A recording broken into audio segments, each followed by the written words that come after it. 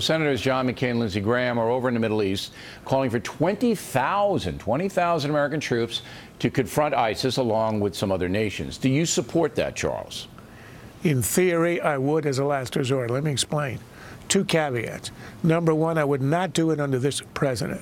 He obviously is reluctant. He obviously does not want to do it.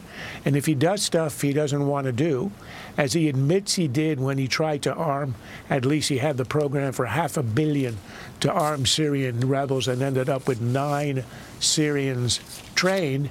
And then he said, oh, I really didn't want to do it, but I did it because I was told to do.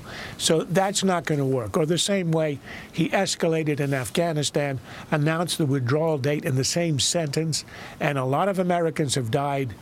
I think 4 out of every 5 Americans who's died in Afghanistan has been under Obama, a guy who never sought victory and was half-hearted. So I wouldn't do any operation of this scale under Obama because there'll be a lot of needless deaths. Now, in principle, yes, but I wouldn't do it right away. The reason is we have not given the air war any kind of seriousness. I would try to do an air war that is more than 7 sorties a day over Syria.